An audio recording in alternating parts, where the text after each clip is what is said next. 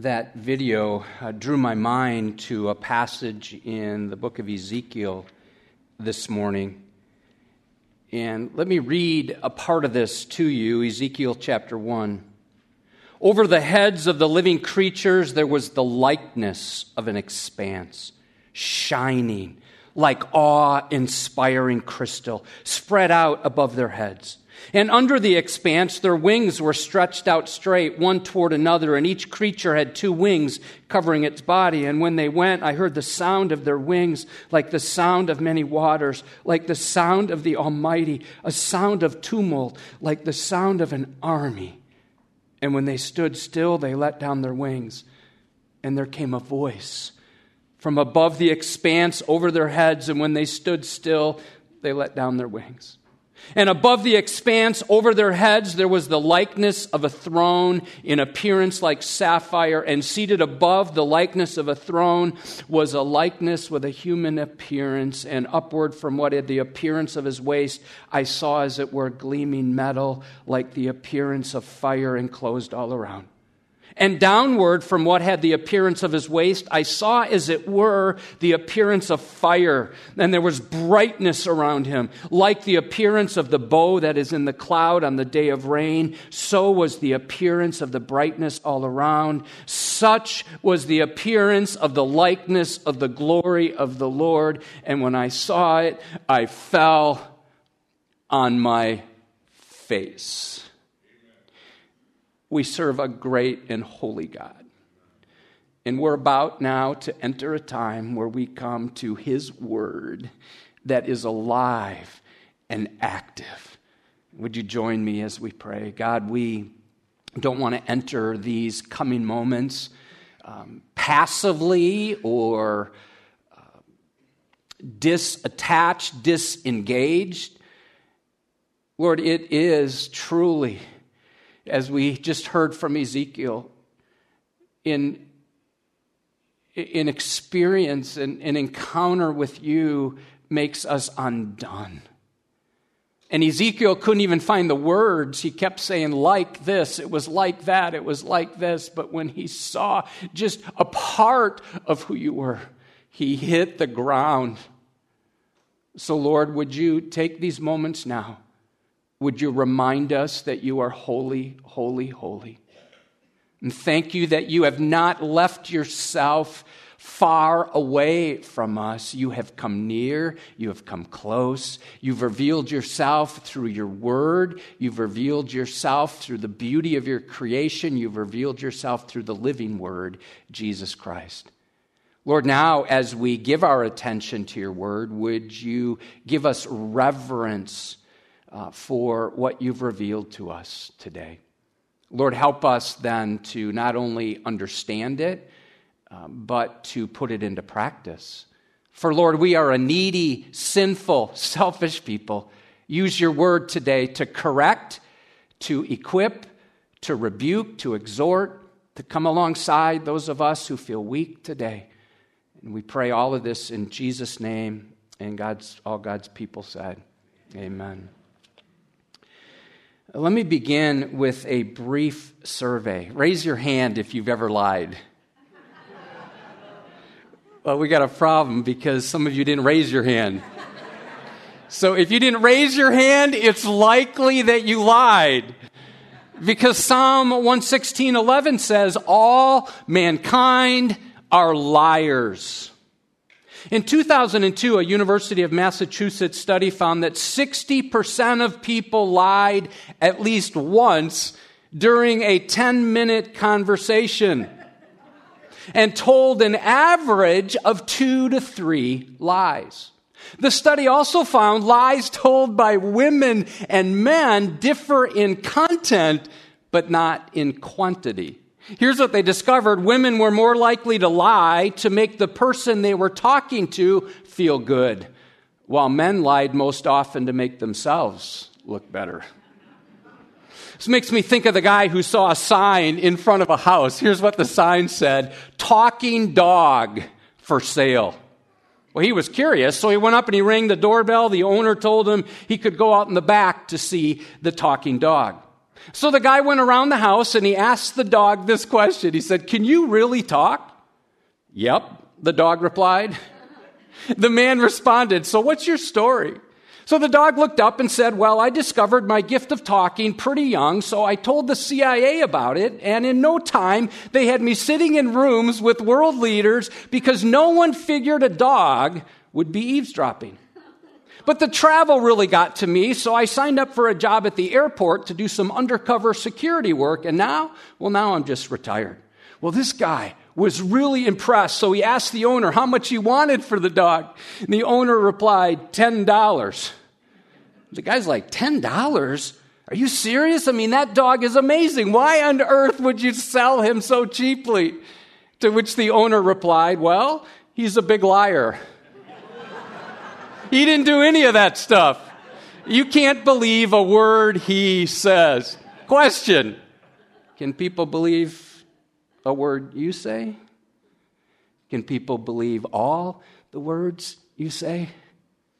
Today we come to the 9th commandment. Open your Bibles up. There's one in front of you if you're engaging here in person. Exodus chapter 20, verse 16 reads like this: "You shall not bear false witness against your neighbor."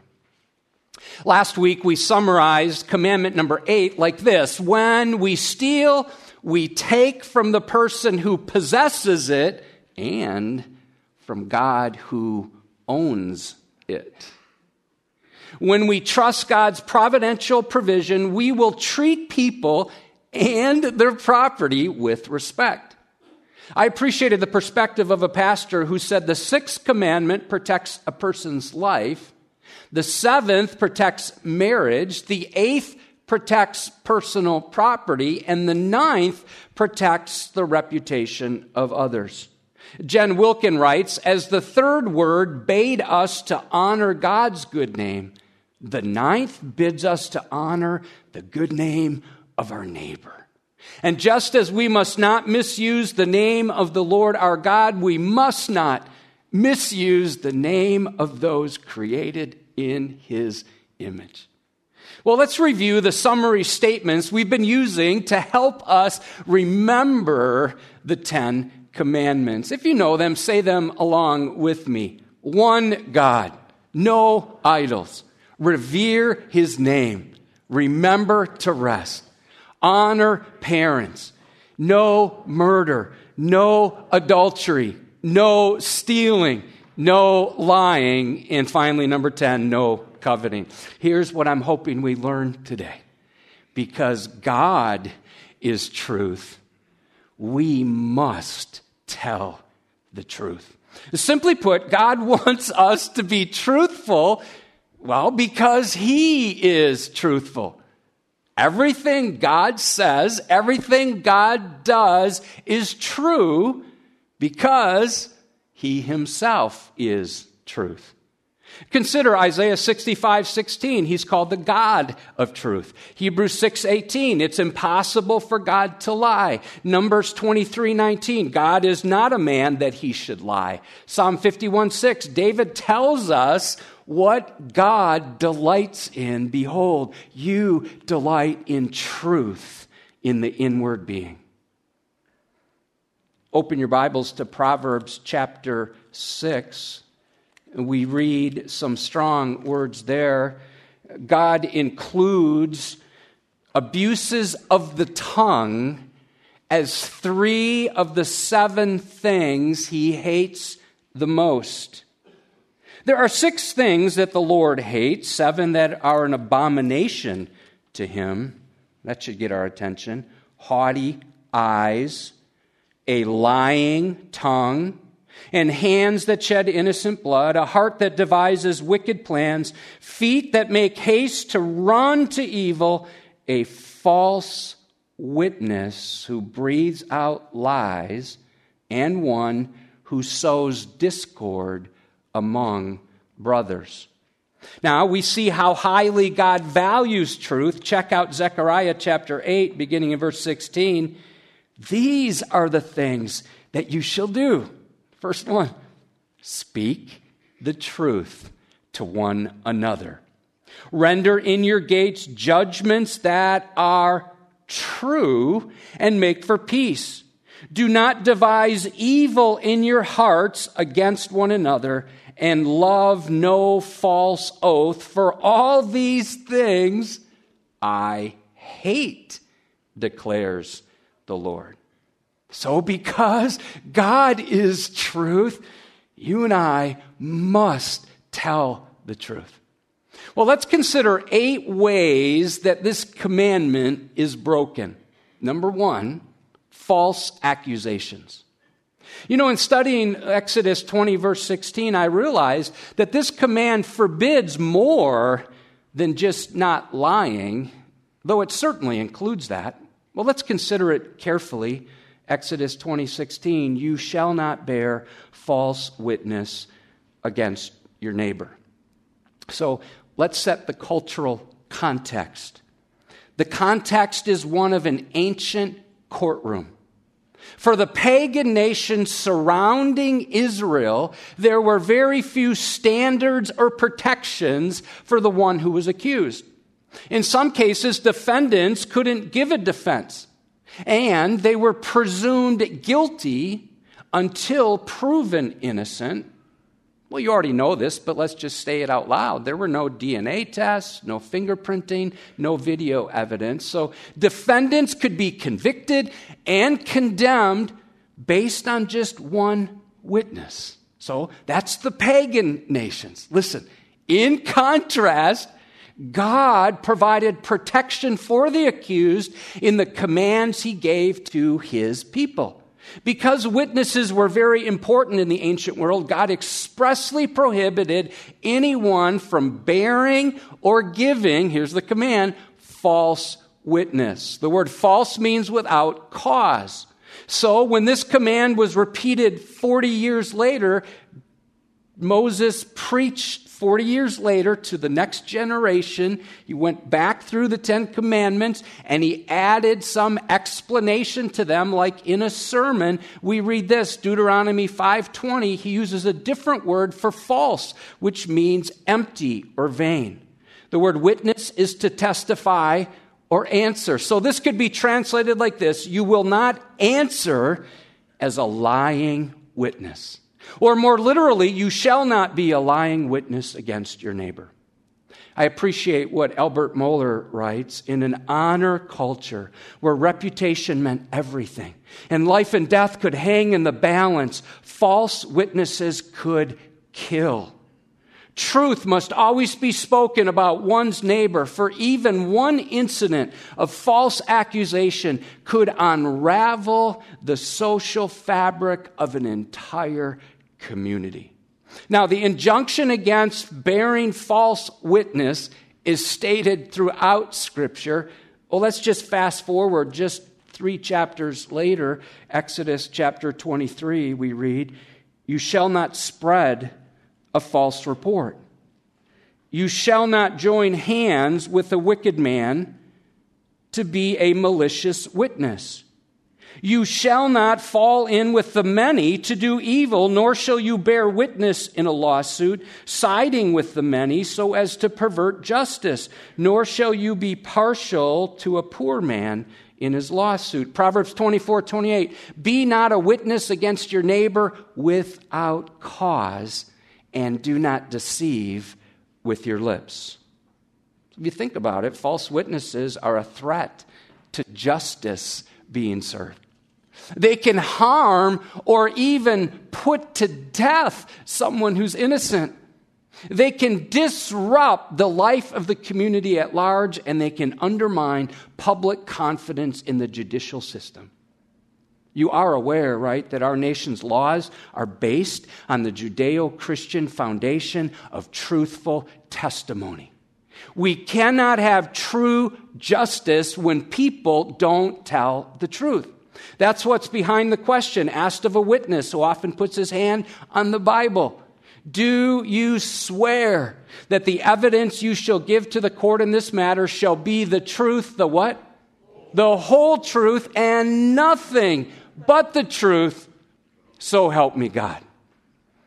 So God gave 3 other safeguards to ensure justice was served. Number 1, there had to be more than one witness. Deuteronomy 19:15. A single witness shall not suffice against a person for any crime or for any wrong in connection with any offense that he has committed. Only on the evidence of 2 witnesses or of 3 witnesses shall a charge be established. Now, that's still followed today, where prosecutors look for corroborating testimony from multiple witnesses. Secondly, a lying witness was given the same punishment the accused would have received. Now that's a deterrent, isn't it? So listen, verse 16, Deuteronomy 19. If a malicious witness arises to accuse a person of wrongdoing, then both parties to the dispute shall appear before the Lord, before the priests and the judges who were in office in those days. The judges shall inquire diligently, listen, and if the witness is a false witness and has accused his brother falsely, then you shall do to him as he had meant to do to his brother. So you shall purge that evil from your midst. Well, there's a third safeguard. A witness had to throw the first stone. Deuteronomy 17:7. The hand of the witnesses shall be first against him to put him to death. And afterward the hand of all the people, so you shall purge the evil from your midst. See, most people are not willing to take part in punishing someone unless they're convinced the person is guilty. I mean, Jesus had this passage in mind, this passage from Deuteronomy, when he lowered the boom on some false witnesses. John 8, let him who is without sin among you be the first to throw a what? A stone at her. Now, this commandment is rooted in the ancient courtroom, but it has other implications in other contexts, including our context today. We see that in the second half of Exodus 20, verse 16. We see this phrase, against your neighbor. Well, the word neighbor has a broad definition. It can mean friend, it can mean adversary, it can mean associate, companion, fellow citizen. Literally, it means a near one. According to Douglas Stewart, a neighbor is anyone you have dealings with, either actually or potentially. In the parable of the Good Samaritan, Luke 10, Jesus defines a neighbor as anyone we meet who is in need. Have you noticed how easy it is when we sin to hurt those closest to us? I mean, if you're married and you break the 9th commandment, you hurt your spouse. If you have children, you hurt your children. Children, if you're lying, you hurt your parents. You hurt your best friends. You hurt your classmates, you hurt your coworkers, and the people you live next to. So let's consider some other ways this commandment is broken. So, number 2, lying. So the first sin ever committed on earth was when Satan told a lie to Eve. This is what he said to Eve, Genesis 3:4. You will not surely die. That was a lie. John 8:44, Jesus said this about Satan. He is a liar and a father of lies. When we lie, we are dining with the devil. And we're demonstrating that we hate God and people. You're like, well, that's strong. Proverbs 26:28. A lying tongue hates those it hurts. When we lie, we're not loving our neighbor.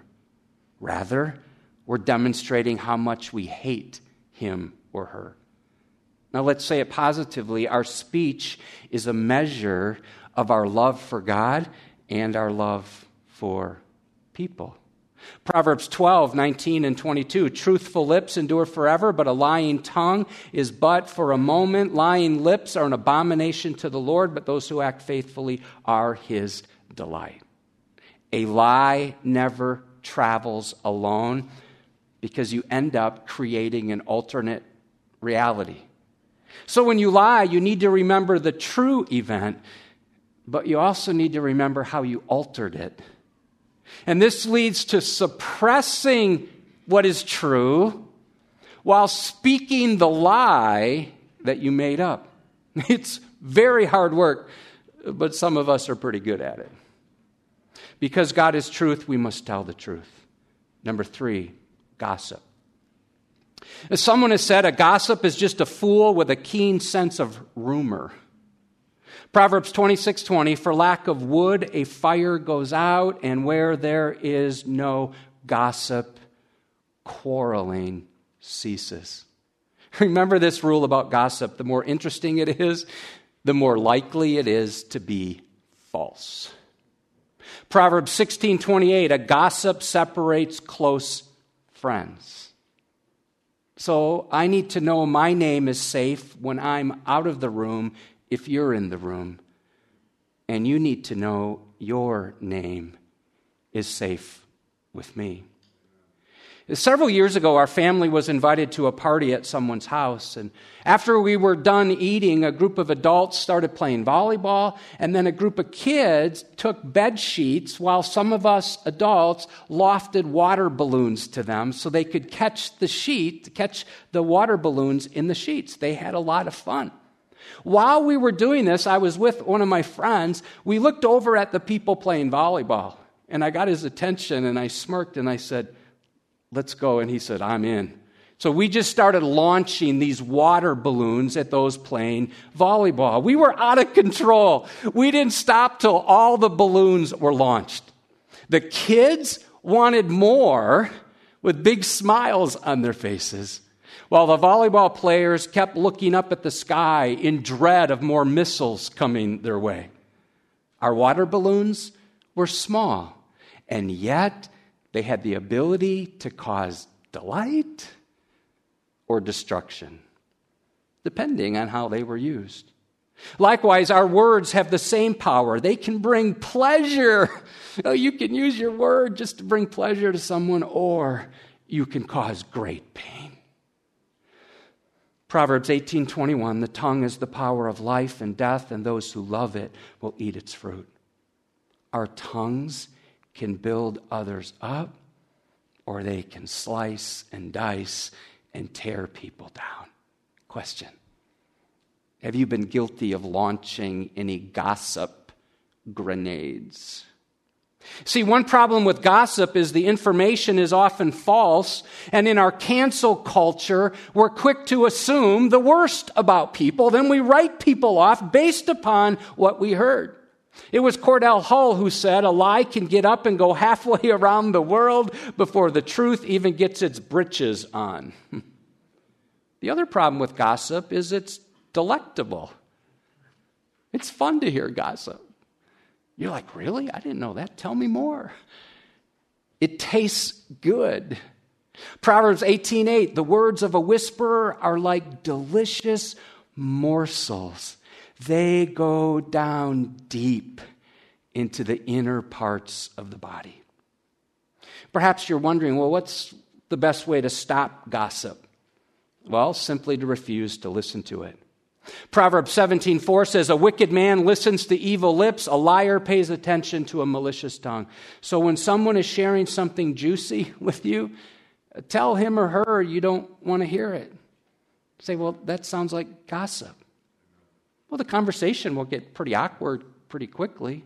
But if they have an issue with someone, they need to go and talk to that person, not talk to you about that person. Another idea is to reroute the conversation by sharing something positive about the person being raked over the coals. When you hear someone speaking against someone, simply speak up for that person. So we need to take this seriously because, as one pastor puts it, every negative remark about someone is a prayer to the devil, and it's fulfilled immediately.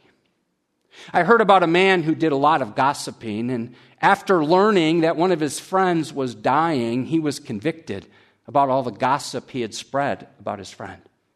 So he went to the friend's house and he said, please forgive me because I've gossiped about you. The man who was dying said, I forgive you. He forgave him immediately. But then he said this, I'd like for you to cut open this feather pillow, go to the window and dump all the feathers out the window. The man was puzzled, but he did what he was asked. Then the dying man said these words, now I'd like you to gather up all those feathers. The man replied, it's impossible. I mean, the wind has blown them everywhere. I could never retrieve all of them, to which the dying man said exactly. In like manner, it's impossible to undo the hurt you've done to me with your gossip. I do forgive you, but my reputation has been irreparably damaged. By the way, those who gossip to you will often gossip about you. Because God is truth, we must tell the truth. Number 4, slander. Slander is making a false statement designed to harm someone. God has no tolerance for this kind of verbal assassination. Leviticus 19:16, you shall not go around as a slanderer among your people. You shall not stand up against the life of your neighbor. I am the Lord. Psalm 101:5, whoever slanders his neighbor secretly, I will destroy. 1 Peter 2:1 is a call for all Christians to get rid of this kind of speech. So put away all malice, all deceit, and hypocrisy, and envy, and all, listen for it, slander. It's noteworthy. Romans chapter 1, which many of us go to, and we should, as we look at what's happening in our culture today, we're like, that's Romans chapter 1 lived out. But let me draw your attention to verses 29 and 30, which list gossiping and slandering as marks of a depraved lifestyle. The ancient rabbis taught slander kills 3 people. The one who speaks it, the one who listens to it, and the one about whom it is spoken. The Puritan Thomas Watson said something similar. He that raises a slander carries the devil in his tongue. He that receives it carries the devil in his ear. I mean, this sin spreads like gangrene. I mean, just check out social media today, where people and politicians and pastors, public figures are skewered with vitriolic verbiage, often with no evidence of truth or grace.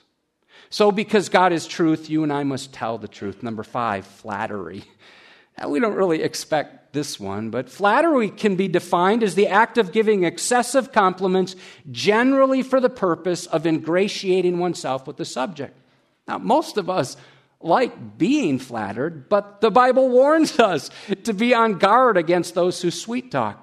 Psalm 12 says, everyone utters lies to his neighbor with flattering lips and a double heart they speak. May the Lord cut off all flattering lips, the tongue that makes great boast. I appreciate the insight of Kent Hughes. He writes this, gossip involves saying behind a person's back what you would never say to his or her face.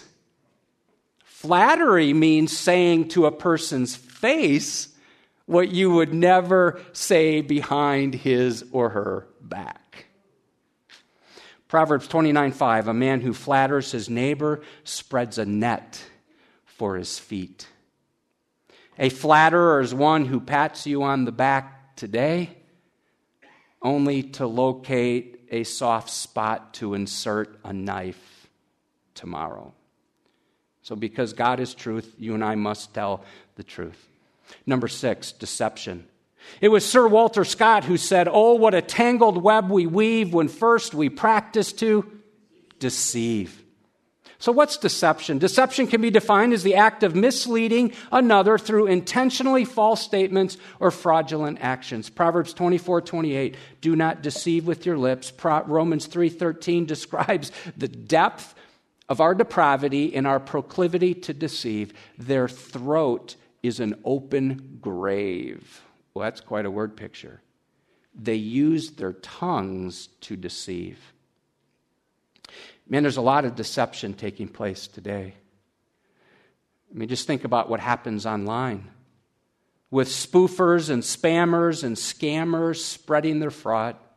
The FBI received a record number of complaints about cybercrime last year, 2020. We could call that the year of COVID, including many scams related to COVID-19, costing Americans a staggering $4.2 billion in losses. That is an increase of 69% in 1 year, 2020, compared to 2019. So because God is truth, you and I must tell the truth. Number 7, you might not think of this one, silence. Ecclesiastes 3:7 says there's a time to keep silence and there's a time to speak. We can break the 9th commandment by simply choosing to remain silent when we hear someone being falsely maligned or when we go quiet when an injustice is occurring. Leviticus 5, verse 1. If anyone sins in that he hears a public adjuration to testify, and though he's a witness, whether he has seen or come to know the matter, yet does not speak, he shall bear his iniquity. So when we don't speak up, our silence amounts to giving consent. So then we're guilty of the slander of silence, and we become a party to the deception by not setting the record straight. One author says it well: if we know our words are needed and yet we withhold them, and we are as guilty of bearing false witness as the reviler who began the lie. Consider James 4:7. So whoever knows the right thing to do and fails to do it, for him it is sin. Over the last decade, 2 passages have informed and impacted my preaching unlike any other passages, particularly as it relates to injustice and abortion. But let me share them with you. Proverbs 24:11 and 12 says, "Rescue those who are being taken away to death. Hold back those who are stumbling to the slaughter.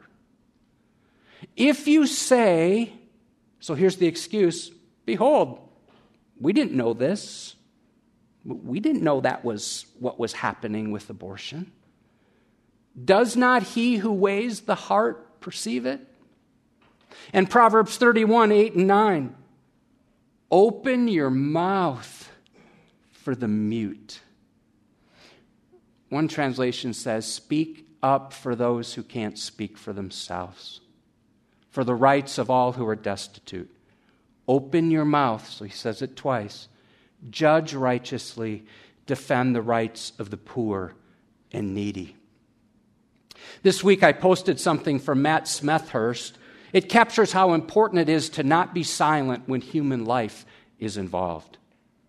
An embryo, fetus, infant, toddler, adolescent, teen, young adult, elderly, all human. Question: will you speak up and not stay silent when there's an injustice occurring? Because God is truth, we must tell the truth. I want to mention one more way this command is broken. Number 8, false teaching. While Christians have always had to defend against deadly doctrines, the pace in which false teaching is being propagated today is staggering. As cultural trends make inroads among Christians, we need churches that will not capitulate or compromise on God's truth. Listen to these words of warning from 1 Timothy chapter 4. "Now the Spirit expressly says that in later times some will depart from the faith by devoting themselves to," listen to this, "deceitful," think commandment number 9, "to deceitful spirits and teachings of demons, through the insincerity of liars, whose consciences are seared." Jude 1, verse 3 says, "We're to contend for the faith that was once for all delivered to the saints." Man, I'm thrilled that Pastor Kyle, Jason Crosby, and Justin Rumley will be ordained in a special service right here, 3 o'clock, Sunday, August 8th. And I hope you'll come and show your support as these men, as we celebrate with them, they now will be given the title Reverend in front of their names. If I said Saturday, I mean Sunday. So I'll bring a message from 2 Timothy chapter 4. Listen to the passage. I charge you in the presence of God and of Christ Jesus, who is to judge the living and the dead, and by his appearing and his kingdom, preach the word. Be ready in season and out of season. Guess what? It's out of season right now to preach God's word. But be ready. Do it. Reprove, rebuke, exhort with complete patience and teaching.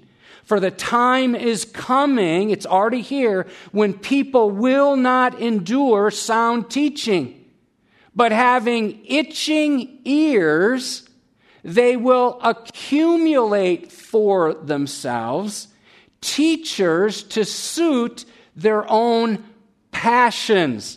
Did you catch the word accumulate? That means more than one. And they'll turn away from listening to the truth and wander off into myths.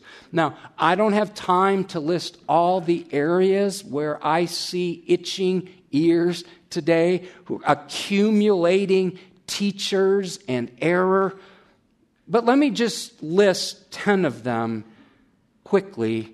My list was much longer, but I shortened it.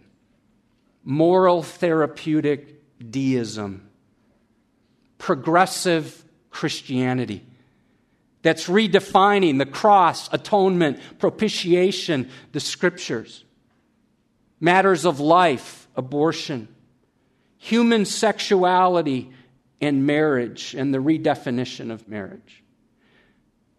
How about the increasing immorality among believers and among church leaders? Almost every week you read of a pastor committing adultery, stealing money, doing something. Not just pastors, ministry leaders, where entire ministries, trusted ministries, we thought, are just blown up. What about gender confusion and gender matters?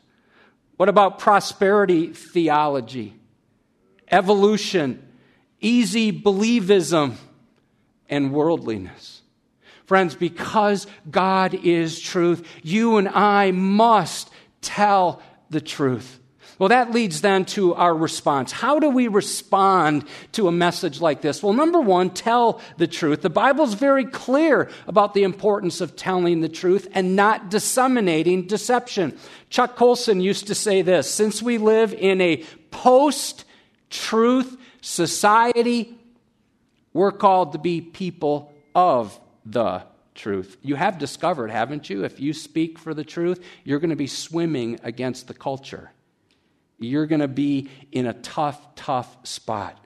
Decide to speak and to tell the truth. Ephesians 4:25 says, therefore, having put away falsehood, let each one of you speak the truth with his neighbor, for we are members one of another. So we start by telling the truth, speaking the truth, being honest with our brothers and sisters. Now, as a way to filter your words, this acronym THINK, T-H-I-N-K, helps us ask 5 questions before we speak or post online. T, is it true? Some of us don't even ask that question. We hear something, we share it. We see something posted, we share it. Is it true? Number 2, is it helpful? Number 3, is it inspiring?